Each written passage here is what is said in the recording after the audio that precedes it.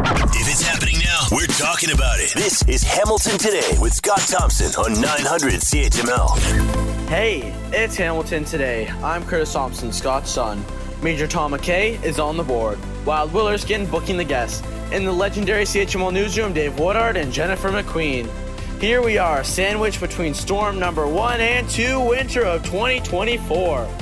I can't lie, it's a little bit better than a global pandemic.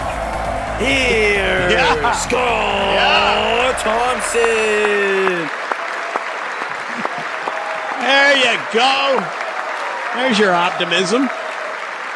Hey, anytime anybody says to you life sucks, this is terrible, that's it. It's like, hey, you know what's better than a global pandemic?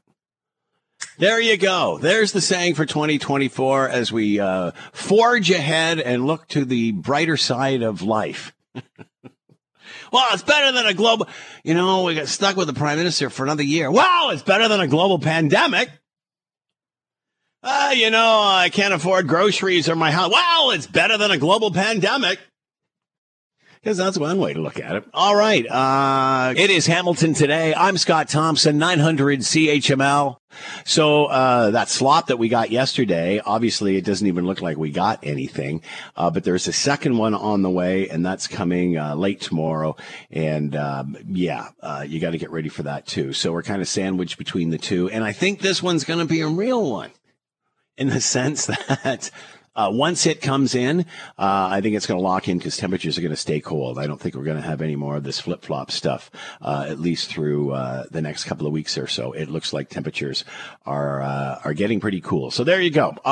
What else we got? Another strong show coming up, and we'll tell you about that in just a second. But, you're looking over the situation with the tent encampments, and, there's issues in the media about people now with motorhomes coming in, or trailers, or what have you. And, of course, then, what do we do? How do we get rid of this? How do we tow these away? What do we do? And around and around and around we go. And I'm not surprised at where we are, because when we were setting out guidelines in the summer for tent encampments, which was supposed to be a solution, albeit temporary, nobody seemed to consider that 30 days or 60 days later, or even 90 days later, they'd be under snow. So I thought that this was, because really it's like, you've got no place to stay. And I guess, you worry about the next day as opposed to next week or next month. I understand the immediacy of all of that. But if you're in the people that are planning for all of this, and, here we are, we've got a group, and God bless them, trying to get, tiny homes or spaces or what have you put together. We talked to Kitchener-Waterloo a while ago about this, and they seem to have a system set up that works for them. And we don't have issues like we're seeing in and around Hamilton and other cities, towns, hamlets, where this, where the issue of homelessness exists. And again, I've never thought, and I said this way back in the summer, this is not a solution. And it's not a solution because it's not this, that, or the other. It's not a solution because we have winter. And we're sort of lucky in a sense that it's been late in coming. And this year it's been, milder than normal, but it's coming. And it is January, February, March. So, it just seems this was a dumb idea right from the start, and it was incredibly short-sighted. So bringing me to my next point, as we, talk about towing RVs out and trying to figure out a solution, my parents were big campers way back when, and they've since both passed away, and they're at the big campground in the sky somewhere. So, but I remember them telling me, and I remember seeing this because we used to do this a lot when we were kids as well, that a lot of campgrounds were being put out of business because people were staying overnight in the Walmart parking lot off the interstate, because Walmart knew you'd come out of your camper and then go right in there for something to eat or buy something of some sort. So, and this was at the detriment to the local campgrounds and such that relied on overnight campers. So anyway, 1 + 1 = 2. So here we are, encouraging people to stay in tents, or certainly not doing much other than coming up with protocol and rules and regulations to keep them safe. and we're looking to tow away what could be another solution. So, and I've seen this in situations in British Columbia. There's examples of it in the United States. But, why not take what Kitchener is doing, and rather than waiting for the dance of tiny houses or homes or a solution from the city or, housing or temporary housing or affordable housing or any spin populist word you want to say, why not provide a solution that works now and then go from there? So if you're going to let people just basically throw tents up and no kind of thing, why not go halfway between there and the tiny homes? So why can't you find a piece of, whether it's industrial on the edge of the city, what have you, where people can set up things like a motorhome or, a house trailer, and you run it just like you would any other campground. There's places to put your garbage. There's like people live in them all the time, and they and some, long term.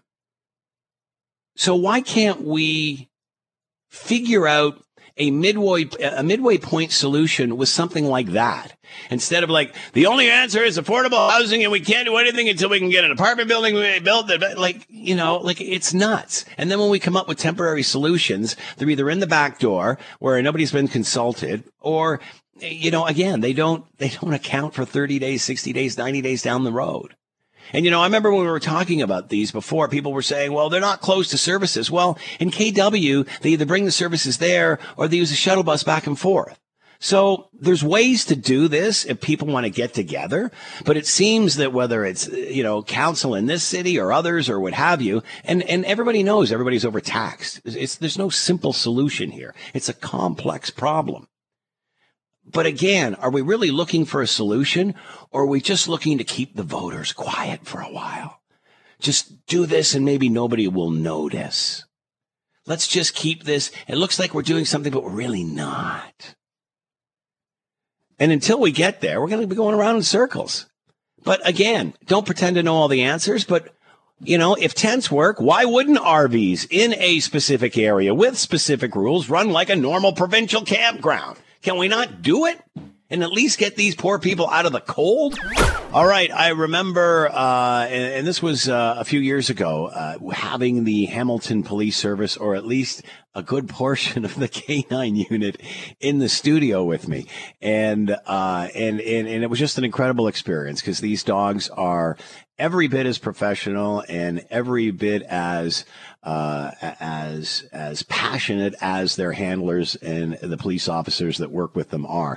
And it is fascinating to watch both handler, constable, and dog. It was fun to see them all together. And man, I often thought if I had tried to make a run, I probably would have got 3 steps before down I was. So one of those dogs has just retired.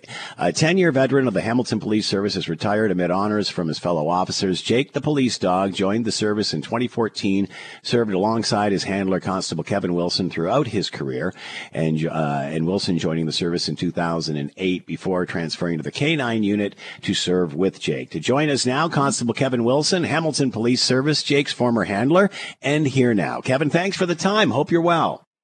I'm doing very well, Scott. Thanks. It's good to talk to you again. Yeah, it's great. I remember when all you guys came in and all the dogs, man, it was just unbelievable, because they were just as friendly and as loving as any other dog. And then when I said something like, can you make them make a noise like and they all started barking, and my goodness, it scared the bejeebers out of me. It was an incredible experience, and it's quite a relationship between the handler and the dog, isn't it? It is. And that's one of the most important things, is just the bond that develops over the time between the dog and the handler. We get to spend so much time with our dogs that there's just a relationship that grows that you don't really get to appreciate or respect how strong it is until you actually see us together and doing stuff together. Yeah, it's an incredible chemistry. So, and one thing we have to clarify: this isn't a pet. This is a working dog. There's a big difference here, isn't there? Yeah, they're very different. They're very different. These dogs aren't a normal household pet.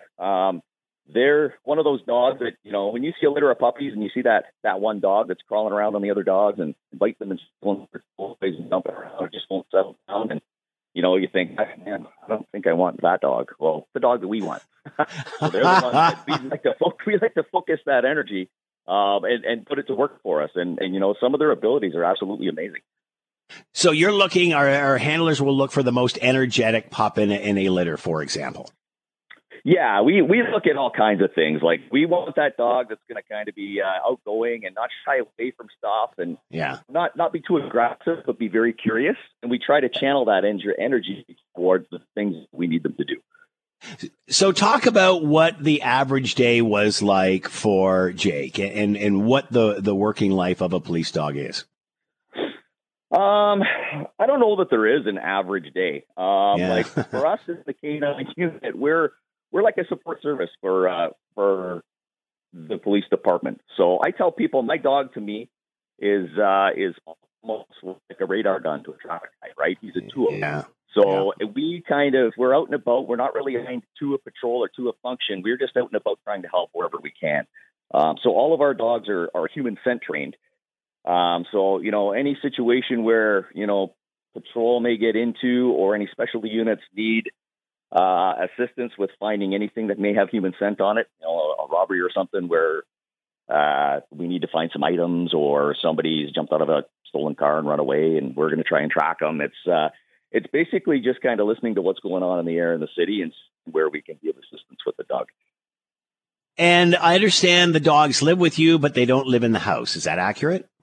They do, yeah. So we have to have accommodations to become a part of the canine unit. There's a few things. So like a backyard has to be able to facilitate like a kennel or a living area for him. So he's got like a 12 by 6 kennel in the back with, an insulated doghouse, a roof and stuff. And that's where he spends a majority of his time. Some of these dogs, you got to keep them focused. You got to keep them, they're pretty high drive, very high energy. Yeah. So, you got to keep them exercised and out and about, even on the days off. So even though, you've finished your shift and you have a couple of days off before the next one, you still on your days off have to keep these dogs busy, or, some of them can get pretty destructive. And I'm guessing he doesn't know your schedule or what his day off. It's all a day on for him as far as he's concerned. Yeah, no. And it's funny because I tell people, we used to have a couple days off in between shifts and there weren't really any days off. We were out doing a work, doing a walk, doing a run, doing something just to keep busy. It might be a day off for me, but it's not for him. So what happens during retirement? Because retirement's tough for anybody, especially somebody in the Hamilton Police Service. This is a lifestyle. It's a commitment. What's that like? And I mean, he served a long time. 10 years is a long time for a police dog, is it not? Yeah, it's long. And it's funny you say that because it's literally been 10 years today to the day that Jake came home with me when I first got him. So today is like the 10-year anniversary of him coming to live with me. So, wow. I mean, as far as retirement goes, he doesn't, I don't think he really realizes, retirement, what it is, what it isn't. But the next month or two is going to be a big adjustment for him. I tell people that they get the one day a year where they have the, take your dog to work day. And they're happy and they bring their dog in and it's once a year and they look forward to it. I look back and I think I had 10 years of that. Every single day was take your dog to work day for me. So, yeah. So what's it like for you now, Kevin, to not, are you back on regular patrol? Are you part of the canine unit still? What happens to you? What happens to the officer? I started back on patrol actually 2 days ago. I've got 2 shifts back in. I'm back on patrol and it's a bit of adjustment for both of us. Yeah. So moving forward, do this again, or does it get spread around? How many dogs, how many canine units are there in the service? We have 4. We had a little pilot project where we had 5 dogs last year. I got extended a little bit, which was good because Jake got another year in. But people know the Hamilton Police Service was the first municipal service in Ontario to have a formal canine unit, second in Canada. So it's got quite the history there. So what happens is we come in, we work 1 dog, and then once that dog retires, we go back to patrol and someone else is rotated in. Yeah. Well, Constable Kevin Wilson with us and handler for Jake for 10 years, who, oddly enough, 10-year anniversary today with the Hamilton Police Service that he came home with Kevin. Kevin, congratulations to you. I remember very vividly meeting you and Jake, and it was so great to meet you then. It's so great to announce Jake's retirement, and all the best to both of you moving forward. I appreciate it, Scott. Thank you very much. And thanks to everybody who supported us over the last 10 years, everybody we've had contact with. We appreciate it. And Jake will be happy at home for a very long time.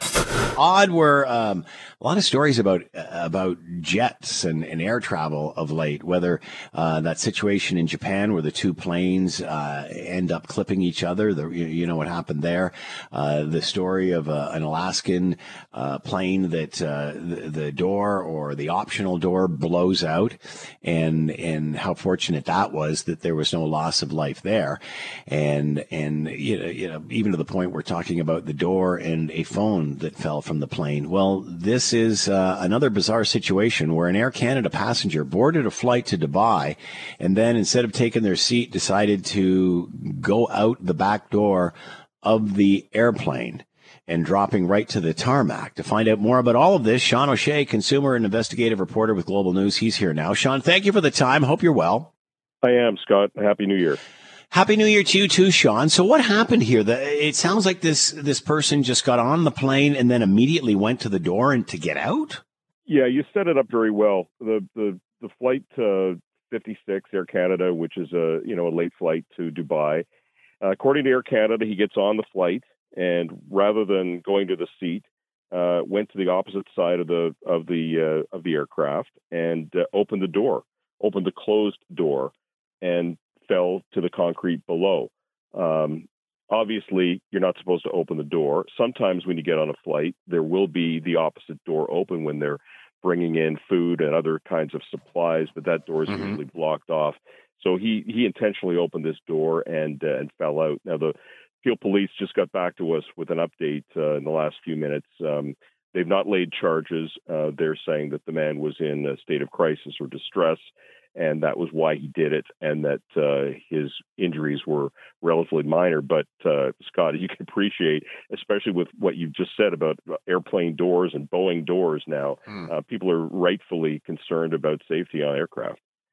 It's interesting because some may think or wonder, is it that easy to open a plane door? Because I understand it's not. And obviously when you're in flight, it's impossible to open a plane door like that because of the pressurization in the cabin of such. But is it that easy? I mean, what do we know? Well, you made that statement about not being able to, and that's what we typically thought until a few months ago. And there was an aircraft incident where they were able in the last 5 months on a flight at a lower altitude to open up the door. They're supposed to be difficult to open. And for anybody that tunes in our newscast tonight at 6 o'clock, we'll have an aviation expert from California who was a training captain on the 777, which is the kind of plane that was used here. It's not supposed to be easy. Most people wouldn't do it. Most people want to get seated, get on their flight, get on their way. But in this case, in this example, he was able to do it, and that's the reality of things. People have a view that things are difficult, but it was easy to do. It was easy enough for him to do quickly, which is the frightening thing here, Scott. So obviously there was some sort of personal situation, a crisis with this person, and that was what their action was. Why so much the delay afterwards to get this plane back up? It took about 5 or 6 hours. I'm speculating here, having done enough stories with respect to aviation, that once there's an incident, there's an investigation, and a lot of questions are asked, and everybody was held accountable for what they did or didn't do. They may well have had to change the flight crew out as well because of delays, and you're only allowed to be up for a certain number of hours. Air Canada didn't tell us that, but the consequence of anything that happens at the airport or on a flight, it's never quick. That's what happened here. I mean, the good news is he's okay and nobody else was injured here, and that it did happen on the ground as opposed to an incident that would have happened in the air, which might have had completely different results. Do we know, Sean, if this was perhaps an accident in any way, or was, because the door opened and he fell out, do we know that as opposed to, I got to get off the plane, door opens and I jump? Do we know any of that?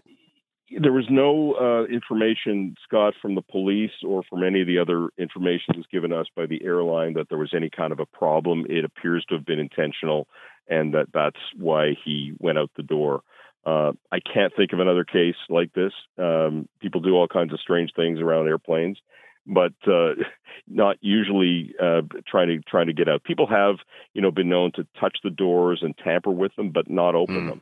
So this may cause the airline and the airline industry to think again about all the kinds of protocols. I will say Air Canada told me in a statement that they did follow all the protocols when it comes to what they were supposed to do on the ground. And so one would think if that's the case, then there's not much to change. But they made that statement to us earlier today. So do we know, Sean, if charges will be laid, or is this case over? Is it closed, moved on, nothing to see here? I just, Scott, asked that question again to Peel Police based on what they said. It doesn't appear to be so. Usually when charges are going to be laid, they'll tell you that, especially since this happened on Monday and it's now Wednesday. It appears based on what they've said. I also contacted the Transportation Safety Board in Ottawa because they will often look at incidents, not just accidents. They've not responded as well. It appears at this point that there are no charges, but that could change. All right, Sean O'Shea with us, consumer and investigative reporter with Global News. Make sure you're watching Global tonight for more on all of this and a bizarre situation after just a couple of bizarre stories in aviation over the course of the week. Sean, thanks for the time. Be well. Thank you. Thanks for having me on. We remember when Krispy Kreme came to Canada. And it was a while ago now, a few years ago. And it was like, oh, my goodness, everybody was freaking out. And then they were gone pretty much as fast as they got here, kind of like a Target. Although some locations, I guess the stronger ones, I don't know how they decided, they remained.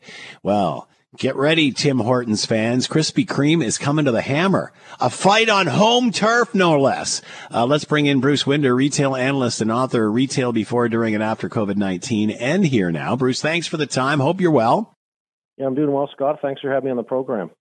So, Bruce, they were here before, then they left. Now they're coming back, and I know they didn't fully leave, but they certainly scaled back tremendously from what they initially had started. What's different here? Yeah, I think the difference is they've probably taken a bit of a different strategy. I think when they came here, I remember going to their shop in Mississauga, which I think was one of the only ones in Canada around 2001 or early 2002. And, I think everyone just went crazy for them, right? It was just such a big novelty. But then a few things happened. There was a whole issue around carbs and around sugar and healthy eating. And they kind of backed off a bit on that. And they started selling through people like Walmart and everyone. But I think now what they've done is they've tried to sort of pare back and take more of a strategic approach. I think they've really positioned themselves more as a specialty donut chain versus, like a Tim Hortons sort of donut chain where they're everywhere. I remember hearing at one point that when you had to buy a lot of the supplies, you had to buy them through American suppliers, blah, blah, blah, that was an issue. Is that still the case, or is that even a factor? Yeah, I'm not even sure right now. I think a Canadian group has taken them over. I think there's some Canadian ownership up here. Right. And they've probably done things a little different now. I mean, they have to allow the people who own it to make money, right? And that's one of the issues that in franchising often pops up. Is restricted laws and rules around who they buy materials from. And really that's just the mothership making more money off the franchisees, right? So I think they have to make it in a way so that, the franchisees can be profitable as well, or else, the show's over. I mean, you just have to look at Tim Hortons, and some of the turbulence they've had with their franchisees over the last decade or so. Why Hamilton? This is Tim Horton turf after all. I mean, is this sending a signal? I think it could be a little bit of fun like that, but I think it's more about just how the Hamilton area has grown, especially since the pandemic, right? A lot of folks who lived in Toronto have sort of moved out toward Hamilton or Burlington, St. Catharines, Oakville, that whole area. And I think, it's just shown that there's been an increase in population of Hamilton. And they probably just see that as the next big market they want to conquer. I saw somebody on social media said, yeah, but what about the coffee? That's also a big staple at Timmy's. What about that? Yeah, I don't think they're going to be able to compete with Timmy's on coffee. They're going to offer coffee, obviously. But, if you look at the coffee market in Canada, Tim's has just an absolute stranglehold on the Canadian coffee market. McDonald's is not too bad as well. And obviously, Starbucks for more of an affluent customer. But you know what? People might grab a coffee there, but they're not going to draw everyone in for their morning coffee. It's not about that. It's more about saying, hey, I feel like something different. Let's go try, an exotic donut over at Krispy Kreme that's going to blow our mind from a sugar standpoint and, kind of do something different. What about the open kitchen concept, where you actually watch the donut being made? It reminds me of the little tiny Tim Tom or whatever it was at the exhibition you used to see every year, where they just plops them out and goes through the grease and comes out the other end. Yeah, I remember that. I think that's a good move by them because, they have to show sort of how they make the donuts. It's all about sort of the brand and how they're showing how the brand cultivates the donuts and how it's made. So it definitely makes sense. I think they had that as well at the Mississauga location, at least when I was there 20 years ago. But definitely it's a good move for them. It really sort of differentiates them from the Tims of the world and the other donut shops. At one time, I guess Tim's used to make their donuts in-house. Now it's a more streamlined sort of supply chain that they bake the donuts. I don't want to say too much because I don't know that much about how they make donuts now. Is this going to be a donut competition? Like, we're showing you how the donut's made. We're never going to beat them in coffee, but this is a better donut? No, it's more of a specialty donut. So there's actually a few places that are kicking around right now that appeal to Generation Z and millennials, where it's sort of a specialty donut. It's a donut that is more expensive. It has, different flavors on it. And it's something you would buy once in a while, maybe once a month or once every quarter. So it's not going to be positioned the same way that Timmy's is doing it with donuts. It's going to be much more of a luxury donut. And will Tim's react to this? How do they react to this info?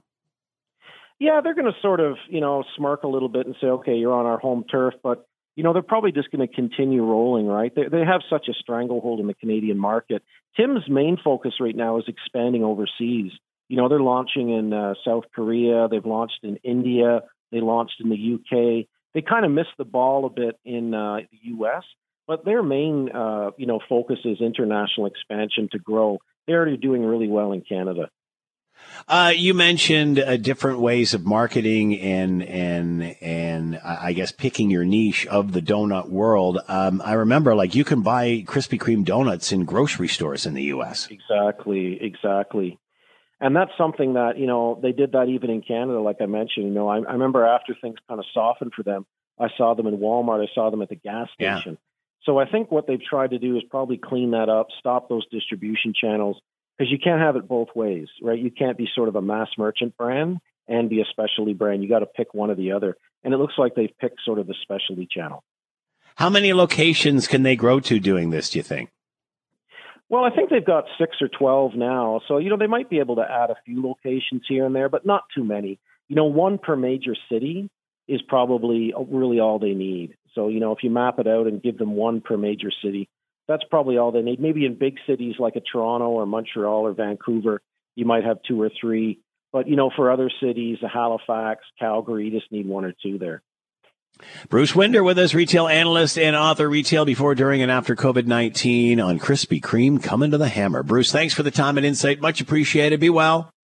Yeah, be well, Scott. We'll talk to you soon. Take care. If Scott Thompson isn't satisfied with an answer, he'll delve into the issue until he is. You're listening to Hamilton Today with Scott Thompson on Hamilton's News Today's Talk 900 CHML. We've talked on the show a lot about artificial intelligence and trying to figure out what it means to the world as we move forward. Artificial intelligence and educational institutes, boy, that's a whole other octopus onto its own, with all sorts of tentacles going in various directions when it comes to what we learn, how we learn it, and assignments, work that we hand in, materials and such. But here's an angle we may have not heard about. Amid a rise in artificial intelligence, deepfakes, and other forms of digital harassment, experts are urging school curriculum updates for online behavior.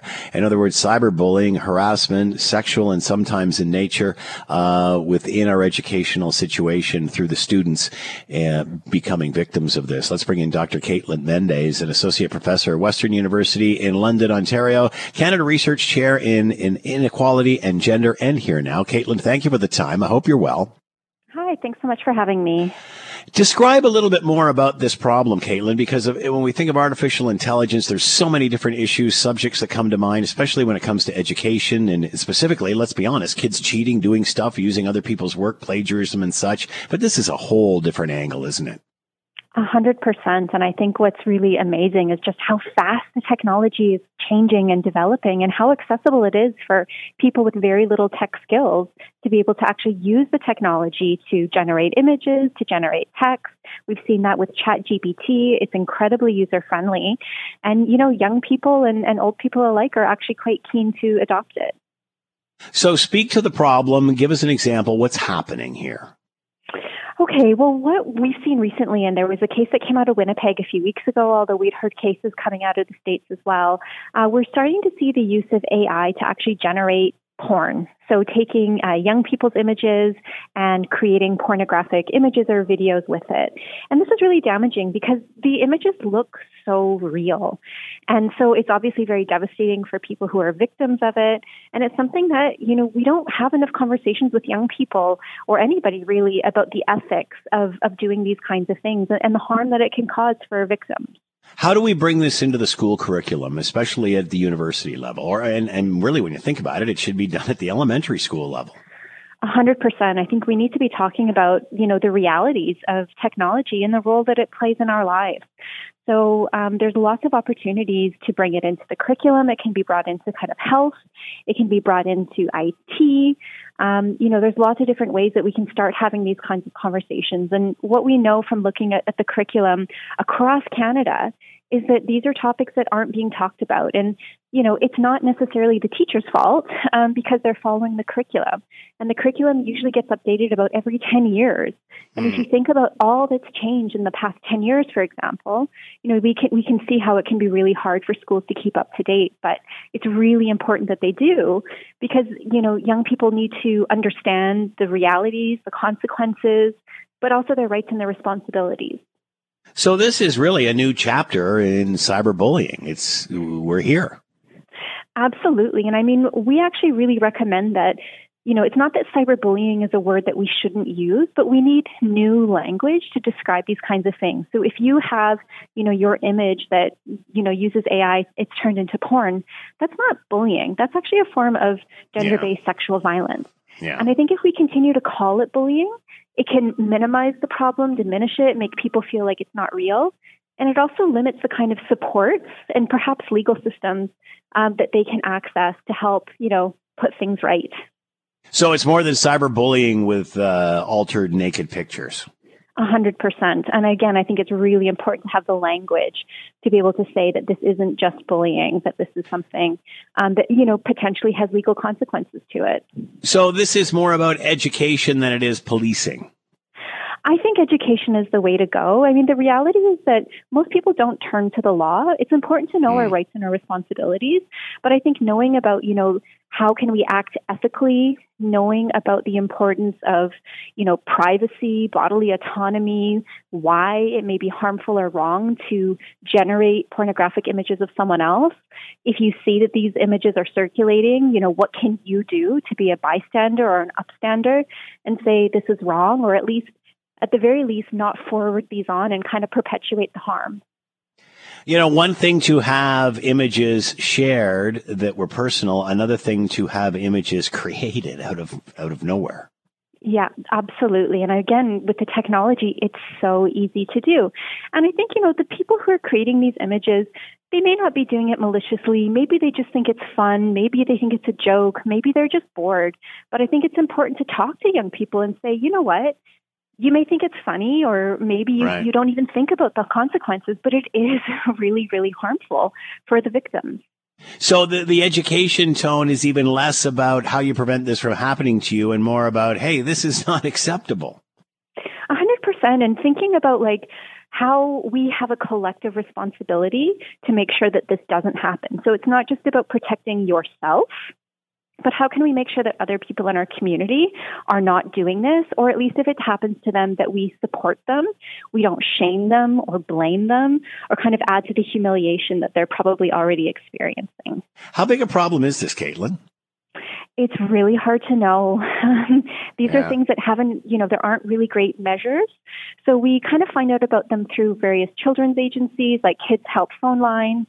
I suspect that the problem is greater than we know, but it's really hard to say. So I'm actually doing research at the moment. We're going around talking to Canadians about these experiences. And probably maybe 6 to 8 months, I'll have a better idea of exactly how prevalent this is.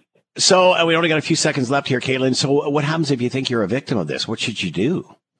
There's lots of great places you can reach out to. It depends where you are in Canada, but I would say reach out to Kids Help Phone Line is a really great place to start, and they'll be able to help direct you to other services, perhaps local services in your city or province.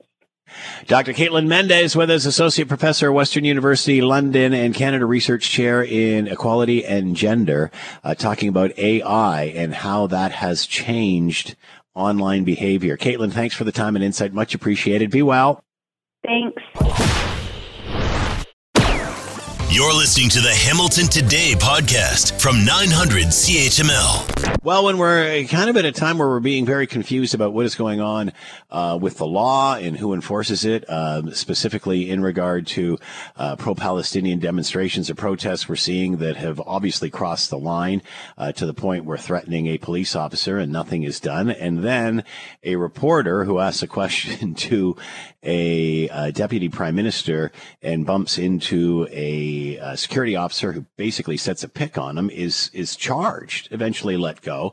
On the heels of that, we're hearing of a 22-year-old convenience store clerk from Peterborough who's been charged with following a confrontation with a baseball bat-wielding robber. So officers at the scene said the male employee was helping a male customer in the store, and a second man brandishing a baseball bat, enters the store, demands the clerk hand over the cash. A struggle ensued. The suspect strikes the worker of the convenience store with the bat. The clerk then allegedly grabs the bat away from the suspect, who fled the store, followed him out of the store, hits him several times with the bat on the sidewalk. The suspect sustained head injuries, now at treatment in a Toronto hospital. The clerk, whose name has not been revealed, was treated at the scene by paramedics and subsequently charged with aggravated assault and has to appear in court. Police say they intend to charge the robbery suspect, a 37-year-old, with robbery, assault with a weapon, possession of a weapon. They're looking for that other customer who can add some insight to all of this. Ari Goldkind with us, Toronto criminal lawyer, legal expert, here now. Ari, thank you for the time. Hope you're well. Happy New Year. This is the magic of Zoom. You have to remember to hit the unmute button. How's that? I know. I hear you, Ari. No problems. No problems. All right. You know the story here. At what point does this go from protecting yourself, self-defense, or even your property to an assault? What are your thoughts? So great. Yeah. So great question. I know we have two really juicy subjects. The first one is the one that is much more clear-cut and less exciting. Let me tell you why. While there are some people online understandably going, wait a minute, you're charging the guy who was getting robbed for defending himself? What kind of banana republic, stupid country do we live in?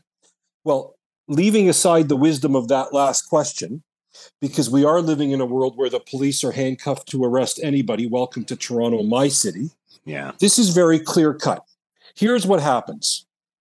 The robber goes in, brings a bat with him. He deserves whatever's coming to him in the struggle with the clerk. But once that struggle is over, this is the key. Once the struggle is over, it looks like the robber is trying to get away. The clerk has gotten the bat. And on video, because the chief of police in Peterborough, who actually came out with a muscular response today, unlike the feckless coward of a chief of police in my city, who can't arrest terrorists or people breaking the law, the Peterborough police chief made it very clear that they have video. And here's the key to it for your listeners. The clerk has been charged with aggravated assault. Now, in Canada, you can only use as much force as is necessary, reasonably, when your life or the life of another is in peril. But once that initial struggle finishes in the shop or in the store, it looks like there is a little bit of retribution happening. Now, many of your listeners will say, good, the robber has it coming. Okay, I understand that from a guttural level, but that's not a country that believes in the rule of law or being civilized. And as much as this country is descending into stupidity, we can't go down that road. And the reason I say aggravated assault is because that is an extraordinarily serious assault just under attempted murder. What that means is that assault could be me just pushing you, or making a fist, like, you'll see in the movies where somebody makes a fist like they're going to knock you out. An aggravated assault is maiming, wounding. What that means is breaking the skin. And it also means endangering the life of another. So to me, the police are absolutely right to charge here. This is not a story. I think the way the story has been told is that the clerk got charged for defending himself in the store. And that's only the beginning of the story, not the ending. Well said. All right. Got to get your opinion on the situation with the deputy prime minister and the reporter trying to ask questions. We know there's been a history of this with this reporter. Nothing new. That's the sort of thing he does. That being said, it certainly appears he didn't deserve to be handcuffed or charged or arrested or any of that. What's your take? So here's where people become ideologically bankrupt, Scott. If you're of a view that because you don't like Rebel News, or you don't like Ezra Levant, or you don't like David Menzies, that somehow the rules of who gets charged criminally apply differently to a journalist that you like versus a journalist that you don't like, you're really entering into very, very dangerous US-like territory where your political affiliation means that the rule of law will be applied differently to you. Now, why do I introduce my answer like that? I see so many mouth breathers on Twitter saying, and by the way, most people quite rightly see this as the thuggish act of a thuggish cop that should not only be fired, but in my view, Scott, that thug of a cop should be charged with a crime. He committed at least 2 on David. But if this was your favorite journalist, and by the way, this is on the same day where Chrystia Freeland tweets out nonsense about Iran and nonsense about the plane crash, and all David Menzies does, which most journalists don't have the temerity to do, which is get in her face and ask her a question, not physically, but in her face with a microphone. I think there should be more of that holding public officials to account than less. Then you have a cop almost like setting a football pick for your Sunday football listeners. He almost sets a pick, makes Menzies run into him, lures him into a trap that Menzies is even looking where he's going, and then in some pre-orchestrated, disgusting way. And by the way, Scott, if your listeners haven't seen the video, they're really behind the 8 ball in what I'm talking about, because I'm not exaggerating. So Menzies ends up getting arrested in the most horse manure, and that's a nice way of me saying another word that ends with a word I won't say that starts with bull. He gets arrested in the most egregious way. He really should sue. It is disgusting. You got to separate out Rebel News. If you're a far left woke person listening to me, pretend it's like, Mehdi Hassan on MSNBC who was talking to Christina Freeland. It doesn't matter. And the proof of the pudding, Scott, is that within a few hours of the you-know-what hitting the fan, he gets released without any charges. So clearly somebody at the station saw this, looked at it and said, what the you-know-what are we doing? We are not pursuing this. This is a bogus arrest. And it really, to me, as a lawyer, I put my lawyer hat back on now. You can hate people all you want in this country. But if you think that the criminal justice system should be weaponized against journalists asking questions, or people even accidentally bumping into other people, that is a country that will be as bad as the country that I think we're descending into. Ari Goldkind with us, Toronto criminal lawyer, legal expert on just some issues of the day that need tending to. We'll leave it at that. Ari, as always, thanks so much for the time. Be well. Great to be with you. We know the state our armed forces are in, and it just seems to be getting worse and worse, and hard to live up to agreements and missions that the world wants us to jump on. There's been lots of talk about equipment and buying new equipment, procuring new equipment, and there was an announcement about the old. It was an F-15, I think, when they started, then something else, and then now it's an F-35 by the time we end up buying this thing. And we ended up doing it with Boeing. Bombardier, Canadian company, not so much. But then now Bombardier has won a small contract, certainly compared to the other one, to develop a new spy plane prototype for the U.S. To talk more about that, Richard Shmuka with us, senior fellow, Macdonald-Laurier Institute, with an expertise in Canadian and foreign defense policy and here now. Richard, thank you for the time. Hope you're well. I am. Thanks, Scott. So tell us about this plane and this deal with the United States and Bombardier. Sure. So there's multiple programs. There's multiple iterations of this program. It's basically a batch of capabilities. But the most recent one that was announced just about a week ago here is for a Global 6500, which is basically Bombardier's flagship long range business jet. Right. And they've sold I think around 8 or 9 at this point of these jets to the U.S. Army and various contractors in order to modify them to undertake what's generally called intelligence, surveillance, and reconnaissance missions. And these are the ability to sort of sense what's going on a land battlefield using new sensors or existing sensors and sort of networking them all together on these aircraft in order to get a very sort of detailed insight of what is going on the battlefield. So this program, they have a hard order for at least one prototype, but there's an option for 2 more, I think, next year if the U.S. Army decides to follow this path. And all signs point to they probably will, because this program is quite heavily funded and well supported within the U.S. Army. They will continue to sort of be basically the premier supplier of this aircraft type going forward. So this is a good plane, right plane for the job. It fits. It's perfect. I mean, the size of the aircraft is perfect for this specific mission set, which is overland reconnaissance. It's got very long range. This is one of the top business jets in the world, designed to travel long distances. So that ability to sort of loiter for 8-9 hours is basically what the U.S. Army wants. And thirdly, it operates at a very high altitude. And if you think about the Earth's curvature and sort of the ability to sort of sense deeply into a battlefield, the term they use is deep sensing. This is the ideal aircraft to operate this specific mission set. Many think Bombardier should be supplying everything or get first dibs at anything Canada is buying, but this is just a different situation. What are your thoughts on all of that?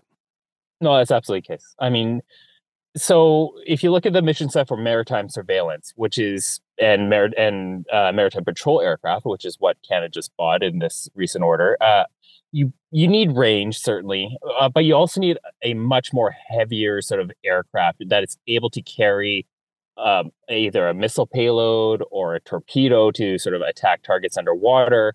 And also at sea, you need some more robustness in an aircraft, because they're going to operate at lower altitudes often. So in this case, Bombardier didn't have an aircraft that kind of fit this mission set. They had a paper aircraft. They sort of showed nice photos and they had some preliminary design work, but that aircraft didn't exist. And also, if you look at the P-8, which is what we bought from Boeing, the aircraft is basically used by almost all of our major partners for this mission set. It's a mature system. Right. Whereas if we were to go Bombardier, they don't have an aircraft. They had General Dynamic Mission Systems, which basically designs and maintains the current mission systems on our Aurora, which is our existing maritime patrol aircraft. That they could have worked together, but that's a huge cost. And if we look at, we're trying to save money, we're trying to be effective militarily as well. You kind of don't want to try to build it all on your own. At times, you want to identify capabilities that you can buy off the shelf, as it's known, and put those into service. And in this case, an aircraft that is used by every single one of our major ally, in that case, it made sense to go and purchase the P-8. I can't let you go, Richard, without your thoughts of defense spending in Canada and how do we get to where we need to be? I think I don't love the sort of whole debate around 2%, but I think it's a really useful sort of yardstick upon which that we can kind of identify. And we're at like 1.36 or something like that at this time. And what really happens with the Canadian forces is that we kind of have set deployments. Like the amount that we put our forces out into the world, whether it be 1 or 2 ships in the Indo-Pacific, or 2,000 troops that are going to go to Latvia in the coming years, those are kind of set known requirements. What happens is when we don't spend enough, we don't spend the to get to that 2%, is that we kind of raid what's known the capital budget, the equipment that sustains them. And that's really challenging for the Canadian forces, because they're using really old, outdated equipment, stuff that should have been replaced earlier, and the cost to maintain and sort of keep those systems working in the existing battlefield, not even talk about the future battlefield, is really high. And so that's really, it's really costing more of the Canadian forces, and it's affecting the morale of the troops on the ground. So it's not a great situation. So at least if we can get to 2%, in reality, we actually would have to go higher to sort of get rid of some of the really old equipment. If we at least get to that benchmark, that would really help the Canadian forces, because at this stage, it's not in great shape. Richard Shmuka with us, Senior Fellow, Macdonald-Laurier Institute, expertise in Canadian and American foreign and defense policy. Richard, thank you for the time and insight. Much appreciated. Be well. You too. When there's an issue, Scott is all in on getting to the heart of it. This is Hamilton Today with Scott Thompson on Hamilton's News Today's Talk 900 CHML. We continue our coverage of the war in Gaza and try to understand what is going on in reactions around the world to it, including here at home, broadening perspectives of what has taken place here. Let's bring in Thomas Woodley, president of Canadians for Justice and Peace in the Middle East, and is here now. Thomas, thanks for the time. Hope you're well. Yeah, thank you. Glad to be here. Thanks for inviting me. So thanks for taking the time. It's been hard to get a perspective from the Palestinian protester side on the air. We've been trying for quite a long time in order to try to understand this. What do you want Canadians, or what's the message to Canadians who are seeing this go on the streets of their towns and cities across the country, what have you, and trying to understand it? Well, I think there's probably a number of different things, but I think foremost it's concern over Palestinian life and human rights and liberation. The conflict didn't start on October 7th. It started, at a minimum, you want to go back to 1948 with the creation of the State of Israel, which was created on land to which the Palestinians were indigenous people. And you might have heard about Palestinian refugees, and they came from 1948. They were dispossessed from their homes and lands. And so what we're seeing today is, now there's bombing in Gaza, and there's 20,000 plus Palestinians who've been killed in Gaza, and there's concern that those people have names, they have lives, they have dreams, and I think the people protesting in the streets want to make sure that their lives matter, and that people understand that what's going on is a terrible crime against humanity. Certainly, we know that in Canada, as we're dealing with issues around Indigenous, our Indigenous past and residential schools and such. For me, and again, we can go back and debate history. That's not what I'm trying to do here. I'm trying to move forward and understand this. But for me, it's not Palestinians versus Israelis. It's not one religion versus another religion. It's not left versus right. It's not territory versus territory. It's about democracy and freedom versus authoritarianism and terrorism. Is that accurate? How do Palestinians differentiate themselves from Hamas, who seem to be sucking the oxygen out of the room? Okay, so you said a lot of things that I'd be interested in responding to there. So let me talk to a few things. I guess. So I think in terms of, first of all, it is not a question. First of all, democracy is more than just having elections. There are a lot of countries in the world that have elections that don't have democracy. Democracy depends on a lot of different things: a vibrant media, the space for opposition, space for dissension, and so on and so forth. Palestinians had elections in 2006, but the West didn't like the outcome of the elections, and so they were told they made the wrong choice. I don't think many Palestinians. Not every Canadian agrees with the Liberal Party. Well, not every Palestinian agrees with Hamas. I think Hamas itself is an expression of the frustration of the Palestinians in terms of living under occupation, military occupation, living under apartheid. Amnesty International put out a report in February 2022 saying that Israel practices a regime of apartheid against Palestinians. I think, Scott, I looked you up on the internet. You're about as old as I am. We have gray hair. We remember South African apartheid. It was a terrible, terrible situation. Racially based laws. I don't don't think anyone should have to live under a system where people live in different areas based on their religion, based on their ethnic background.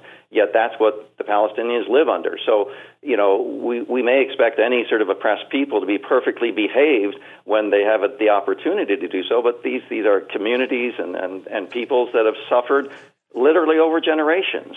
And there's anger and frustration. So I think a lot of people disagree with what Hamas did on October 7th. I have not met a single Palestinian who agrees with the violence against civilians. On the other hand, Hamas did also attack Israeli military installations and soldiers, and so the soldiers that Hamas captured are prisoners of war. Let's face it. They're living under Hamas is living. The Palestinians are living under a military occupation. When they resist with arms against a military force occupying them, that's very different than violence against civilians. And as I say, I have not met a Palestinian. My wife is Palestinian. I have not met a Palestinian who condones what Israel did with civilians on that day. On the other hand, I think Palestinians have a very strong sense of wanting their liberation, wanting their human rights, wanting to live freely. And I think that's what they're trying to call attention to.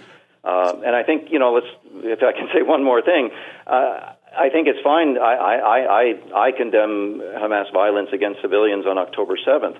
But let's face it, nobody was talking about a two-state solution or any solution for the Palestinians. There haven't been negotiations for almost 10 years, Scott. And nobody was talking about that until October 7th. So as much as we fault the use of violence, and I don't condone the use of violence, on the other hand, it has put the whole issue back on the table, and people are talking about it and saying, yeah, we really do need a solution for the Palestinians, right? We're finally hearing that from Joe Biden, right? Let me ask you this, Thomas. Do you think that there would be more support from allies if Palestinians somehow separated themselves from Hamas? Because there doesn't seem to be any denunciation of what Hamas has done either. I completely agree with what you're saying, that not all Palestinians would necessarily, be supporting Hamas. How do we separate that? How do the Palestinians separate themselves from Hamas and get what they're looking for? Palestinians have been separating themselves from Hamas. I would say talk to Palestinians. I'm trying, Thomas. I can't get anybody on the air. All right, you know what? I'll help you, Scott. I'll help you. Let's follow up. I'll get some Palestinians to talk to you. But I think listening to Palestinians, I think one of the shortcomings of mainstream coverage of this of the past 3 months is that there is this conflation of Palestinians and Hamas. They are not the same thing. Palestinians, each Palestinian has a different voice, but there are a lot of, as I said, Hamas is I think a reflection of the Palestinian frustration and anger. I understand that, Thomas, completely, but I think what's making it very difficult for some to support the pro-Palestinian movement is the connection with Hamas. That has to be separated, whether it's a two-state solution or what have you. I don't pretend to know the answer here. It's much more complicated and requires a bigger mind than mine. But at the end of the day, I think that's where allies will have a tough time. It's hard to defend somebody who defends a terrorist organization. Let me turn it around on you, Scott. I don't know how much time. Let me turn it around. You want to frame it that way. You want to frame it as we can't do anything until there's this separation between Palestinians and Hamas. Why don't we take another? I'm not assuming that, Thomas. I'm not assuming that at all. I'm not assuming you have to make that separation. I'm just saying that people would have an easier time understanding it if they were. But we can just as easily talk about another framework. Why don't we say we can't figure this out until we figure out what apartheid is and what Israeli apartheid is. We can't figure this out until we really understand the implications of 60 years of Israeli military occupation in the West Bank and Gaza. So, you can choose these different starting points, which then put the onus on one or the other. And the way you're doing it, you're sort of putting the onus on the victim of occupation and apartheid there. And we can put, I'm trying to put the emphasis on the victim. I'm trying to put the emphasis on victims of terror, and terror does not seem to be a way to solve the issue. But help me out, understand it, and send me some more guests. Thomas Woodley with us, President of Canadians for Justice and Peace in the Middle East. All right, been talking a lot at length about the Hamas-Israeli conflict and the war that is going on and the ensuing protests and so on and so forth. And it certainly raised a lot of questions, and it's unfortunate that when we don't have real leadership here that's telling us or showing us a way, people have a tendency to go to the extremes. And I think we've been witness to that a lot of late. Interesting article by Phil Gursky in the Ottawa Citizen. Canada's open door immigration policy shouldn't mean anything goes. We need all the skills, expertise, and entrepreneurship new arrivals bring to our country, but we also need to ensure bad apples don't get in. To talk more about all of this, Phil Gursky, president of Borealis Threat and Risk Consulting, former CSIS analyst, and here now. Phil, thanks for the time. Hope you're well. I'm well, Scott. Happy New Year, or is it too late to say that in 2024? No, let's go for it. Happy New Year. What the heck? Until we see you for the first time, let's always use that. All right, so it shouldn't mean anything goes. How do we monitor this? Because again, when we don't, we get the extremes. So what should we do? What should we be doing here so we make sure we get in the productive and people that we need and make sure that terrorists don't? Well, we already have the system in place, Scott. So CSIS, the Canadian Security Intelligence Service where I used to work, of course, has what's called the Security Screening Branch, and they look over hundreds of thousands of files a year of people who want to come to Canada as, permanent residents, immigrants, et cetera, et cetera. So we have the resources and we have the mechanisms in place to actually do these things. My concern is twofold. One is that this government has shown an unfortunate tendency not to listen to its intelligence services. You and I talked a lot last year about China's interference in the elections and how that got ignored. Secondly, the effort to sort of ramp up very quickly bringing in people from Gaza, and we've all seen the pictures about the suffering in Gaza, the humanitarian crisis. When you try to rush things too much, I'm a little bit worried that the security services don't have the time necessary to do the requisite background checks, because it is entirely possible, and in the article I even said entirely probable, that a few individuals who try to come to Canada as so-called refugees may in fact have affiliations to Hamas. And remind your listeners, Hamas is a listed terrorist entity here in Canada. Some have compared to how generous Canada has been to Ukraine versus the Palestinians. And should these be looked at equally? I mean, I see one as a democracy. I see one as under rule of a terrorist organization, as you mentioned. So would you not need to be more secure? 100%. These aren't even apples and oranges. These are apples and kumquats, Scott. We don't worry about terrorists entering from Ukraine, although there are probably some problematic extremists in that country, given what's happened over the past 18 months. But you're absolutely right. I mean, Hamas was elected by the people of Gaza back in 2007. It is the government of the area. It runs everything. And so, rightly or wrongly, the people of Gaza decided to put them in power over the Palestinian, authority kind of thing.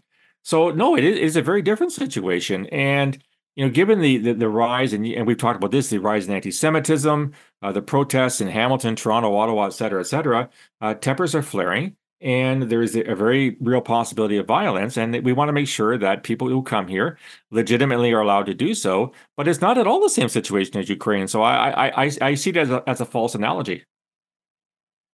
You say in the article, not all immigrants share our values. I'll play devil's advocate. Do they need to? I think so, but I might be accused of being racist for saying so. And by values, I also recognize, Scott, this is a very, difficult thing to establish. But at a minimum, we in Canada are a small L liberal secular democracy. That's the basis of our Constitution. That's the basis of our charter. That's the basis of what Canada stands for.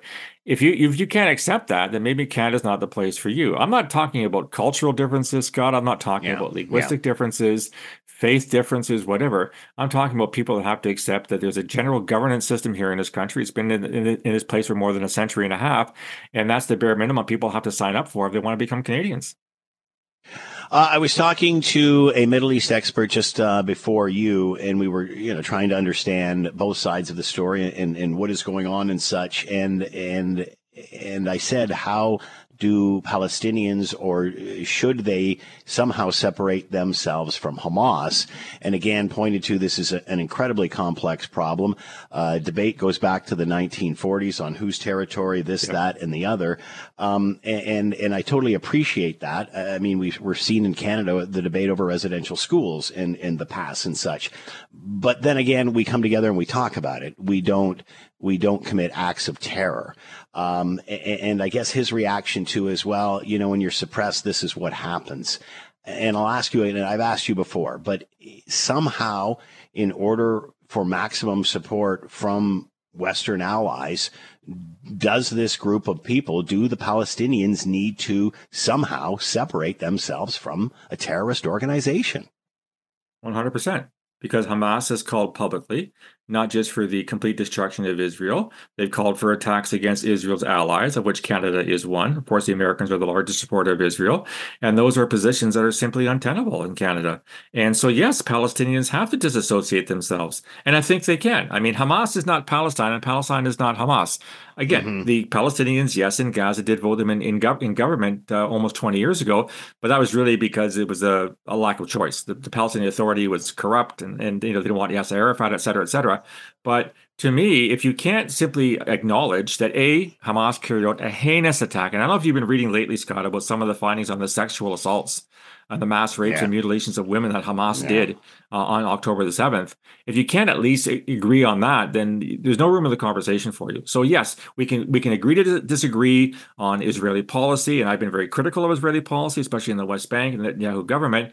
But if you can't at least start from the basic premise that Hamas is not just a listed terrorist entity in Canada, they are a group of terrorists who are bent on destruction and will sponsor attacks. We've seen the rising of threat levels in Western Europe tied to Hamas, and so this is very real. And that to me that's your starting point.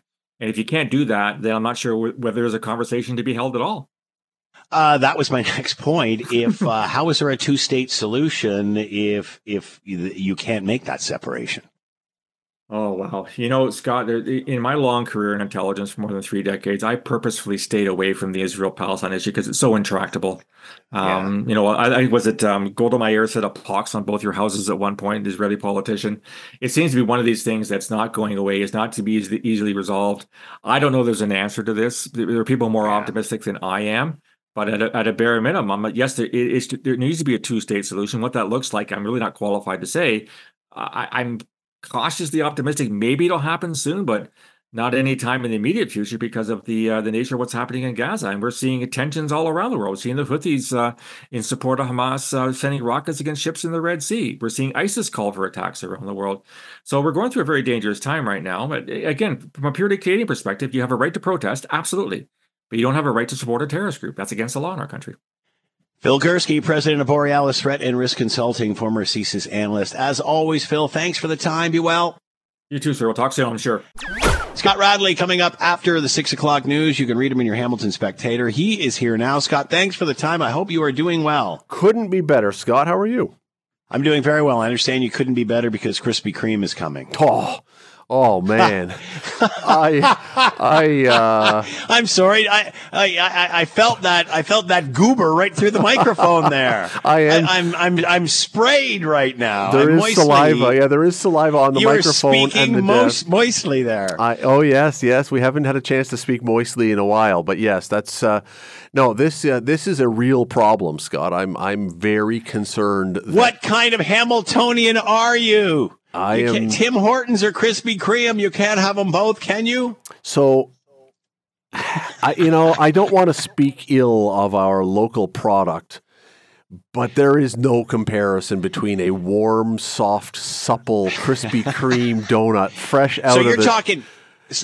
So you're talking about the basic one, just with the glaze, right? They're really known for the great big honk. They've come in with those too, but that's how I remember it as a kid traveling the U.S. It's just a basic glazed donut. Yeah, no, and they have other ones on International Chocolate Day or something a few months ago. I think I was filling in for you, which, too bad for you, but they brought in some of the ones they had made just for that day, and they were pretty darn good too. But yeah, do you know what? Yeah. It's the beauty of Krispy Kreme to me, and I am not being paid. This is not a commercial endorsement, but the beauty is the simplicity. You don't have to put a lot of stuff into it. It's just the plain donut that's got just dipped in sugar, and it's not good for diabetics or people like me who are going to the gym and trying to drop a few. When this thing is opened, Scott, seriously, I'm going to have to put some sort of restrictor on my car that doesn't allow the GPS to get within 100 yards. It's going to be a problem. What was your first encounter with the Krispy Kreme? Because I remember mine very Okay, what's yours? Well, I remember being a kid, and every year we used to hook up the tent trailer and drive to Myrtle Beach and camp.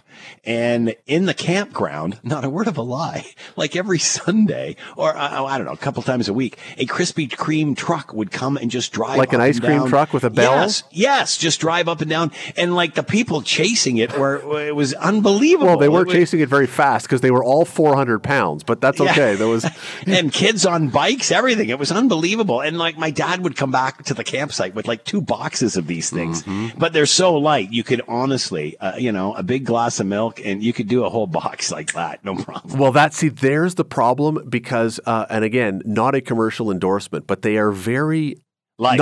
They're very light, not calorically light, but they are very light. And so you can airy. You can very easily, and I'm not being you tell me if I'm exaggerating, you can very easily put 6 of those away without much effort before even realizing what you've done. And before then the tummy ache starts. Well, and then you're like, wow, that was 27,000 calories I just ate. But it was delicious and I don't feel full. It's like Chinese food. And then like an hour later, you can eat 6 more. Yeah, it's, but I am going to be interested to see how it works here. We're going to talk about this on the show with because they were here a while ago and they came in like Target and then they left and there was just a couple. Well, they were in Mississauga. No, they came in with a whole pile of stores like 10 or 20 years ago. Dave Winder and I were talking about this, the retail expert, and they came in and they had stores wherever. They had more than, and then they left, but they only kept like a few of them here and there, including the one in Mississauga. And now they're coming back and doing it again. And I talked with him about this today on the show. We talked about it too, and that he said, you go to the States, you can buy Krispy Kreme donuts in the grocery store. They're available like literally in gas stations. They're available everywhere. Well, occasionally here you can at Costco. They occasionally have them at Costco. Bruce Winder, I'm sorry. Yeah. Bruce Winder. So, yeah, exactly. So he said, Bruce Winder said they're not going to do that. They're going to try to go on the decadent donut, like you get the Donut Monster, whatever, who just do the unbelievable. Yes. They're not really. Which are fantastic. No, but they're fantastic. Absolutely fabulous. In a whole different category, if you ask me. But he said that they were probably going to try to concentrate on that as opposed to going after the Tim Hortons thing. Although they are going to put, the one in Hamilton's going to have an open kitchen so you can see in, and they're going to have a drive-through. It is, Ben was just saying that they're going to have gang warfare. There's going to be gangs here. There's going to be the Granddads versus the Krispy Kreme versus the Tims. It's going to be like an Anchorman. And where does the coffee fit into this? Does coffee even matter? Who cares? Who cares? It's so the coffee is not even a factor here. It's going to be really interesting though to see if people around here buy into it, because it's weird how there are certain fast food, especially fast food places, that have worked in certain regions and totally not worked in other regions. Yep. And, we were down in California a few years ago and had always heard people say, oh, you got to go to In-N-Out Burger. It is the most amazing thing ever. So we found an In-N-Out Burger and it was fine. It was fine. I didn't dislike it, but I wasn't making a trip to California just to go to In-N-Out Burger again. It was fine. It was good. Yeah. But people down there talk about it in reverential terms. Like it's as the greatest always, thing we leave it to you, the tax-paying customer. Is that like the Shake Shack? Same sort of thing. Same kind of thing. So if with Krispy Kreme coming, if all of a sudden, if there was a Chick-fil-A that opens in Hamilton, there's another one. I am done. I will be round by the end of the year if that happens. Those would be the two big problems. Just fill them up with Chick-fil-A and Krispy Kreme. There you go. And he's happy for the night. And put me on my couch with a big bottle of insulin and I'm ready to go. Pepto-Bismol, too, would probably help. All right, more of this. I'm hungry now. Coming up after 6 o'clock, after the 6 o'clock news, you can read me your Hamilton Spectator. Have a good one, Scott. Thank you. Thanks, Scott. Thanks for listening to the Hamilton Today podcast. You can listen to the show live weekday afternoons from 3 to 6 on 900 CHML and online at 900CHML.com. That's it for us. Thanks for listening. As always, greatly appreciated. And the last word coming via email from Sandra on our discussion with the Middle East expert and the Hamas-Israeli war. Great, honest, forward, balanced conversation. Thank you, Scott. We try. Canada may be known for its landscapes and friendly people, but beneath the surface lies a darker side of crime, history, and the paranormal. Since 2017, the award-winning Dark Poutine podcast has explored the shadowy corners of the Great White North and beyond, delivering chilling tales from a uniquely Canadian perspective. Hosted by Mike Brown and Matthew Stockton with over 300 episodes and fresh releases every Monday, Dark Poutine is your weekly ticket to the creepier side of Canada. Listen to Dark Poutine on Apple, Spotify, Amazon Music, or wherever you get your podcasts.